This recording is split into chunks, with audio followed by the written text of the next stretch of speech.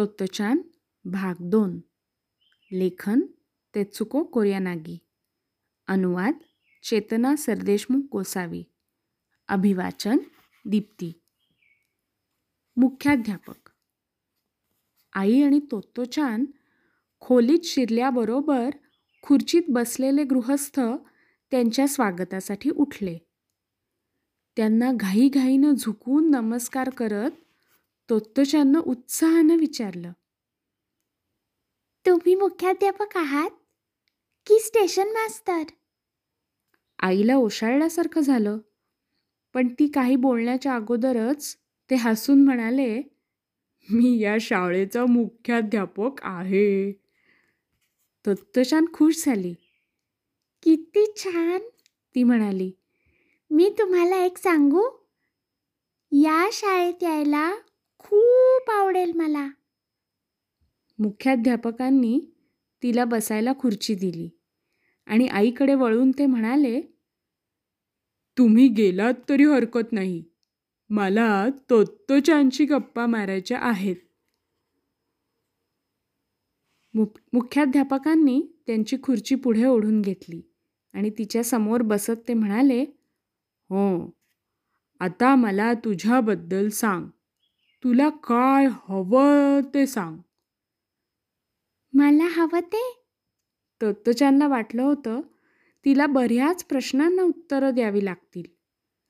पण ती काहीही बोलली तरी चालेल हे ऐकून तिला इतका आनंद झाला की काय बोलू आणि काय नको असं होऊन गेलं. तिनं ती ज्या गाडीने आली ती किती जोरात आली ते सांगितलं. तिकीट तपासनिसानं तिचं तिकीट कसं काढून घेतलं ते सांगितलं. तिच्या पहिल्या शाळेच्या वर्गशिक्षिका किती छान होत्या हे सांगितलं. चिमण्यांचं घरटं कसं होतं हेही सांगितलं. मग तिनं तिच्या रॉकीबद्दल सांगायला सुरुवात केली. रॉकी म्हणजे तिचा चॉकलेटी रंगाचा कुत्रा. त्याला सगळ्या प्रकारचे खेळ यायचे. बाबा कसं छान पोहतात आणि सूरही कसं छान मारतात हेही तिने सांगितलं. ती असं बरंच काही सांगत राहिली. मध्येच मुख्याध्यापक विचारायचे, मग पुढे? मग ती खुशीत येऊन अजून काही सांगायची. पण शेवटी तिला काहीच सुचेना. आता सगळं सांगून झाल्यासारखं वाटत होतं. बस एवढंच? अजून काही सांगायचं नाही? मुख्याध्यापकांनी विचारलं. तोत्तोचानला वाटलं, अरे रे, अशी वेळ कधीतरीच येते. तिला अजून सांगण्यासारखं काहीतरी हवं होतं. तिनं खूप विचार केला. तेवढ्यात तिला सुचलं.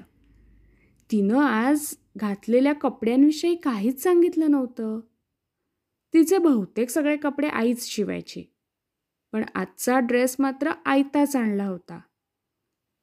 ती जेव्हा दुपारी घरी यायची तेव्हा तिचे कपडे नेहमी फाटलेले असायचे. ते तसे का व्हायचे हे आईला कधी समजलंच नाही. खरं तर ती जेव्हा सरपटत इतरांच्या बागेच्या तारेच्या कुंपणाखालून जायची तेव्हा ते कपडे फाटायचे. आज सकाळी सुद्धा ती शाळेत जायला निघाली तेव्हा आईनं शिवलेले सगळे चांगले कपडे फाटले होते. म्हणून मग तिला विकत आणलेला ड्रेस घालावा लागला. त्याच्यावर लाल आणि राखाडी चौकड्या होत्या आणि तो छान होता. पण आई म्हणाली की कॉलरवरची ती फुलं काही एवढी छान नाही आहेत. मुख्याध्यापकांना ती कॉलर दाखवत ती म्हणाली, आईला ना नाही आवडत ही कॉलर. यापुढे काय बोलावं हे तिला सुचेना. पण तेवढ्यात मुख्याध्यापकच उठले आणि प्रेमळ हाताने तिचा खांदा थोपटत म्हणाले, आजपासून तू या शाळेची विद्यार्थिनी झालीस. बस एवढेच शब्द ते बोलले आणि तोत्तोचानला जाणवलं, आजपर्यंत त्यांच्या इतकं कुणीच तिला आवडलं नव्हतं. कारण आत्तापर्यंत इतका वेळ तिचं बोलणं कुणीच ऐकून घेतलं नव्हतं आणि तेही इतक्या मनापासून. एकदाही जांभई न देता किंवा न कंटाळता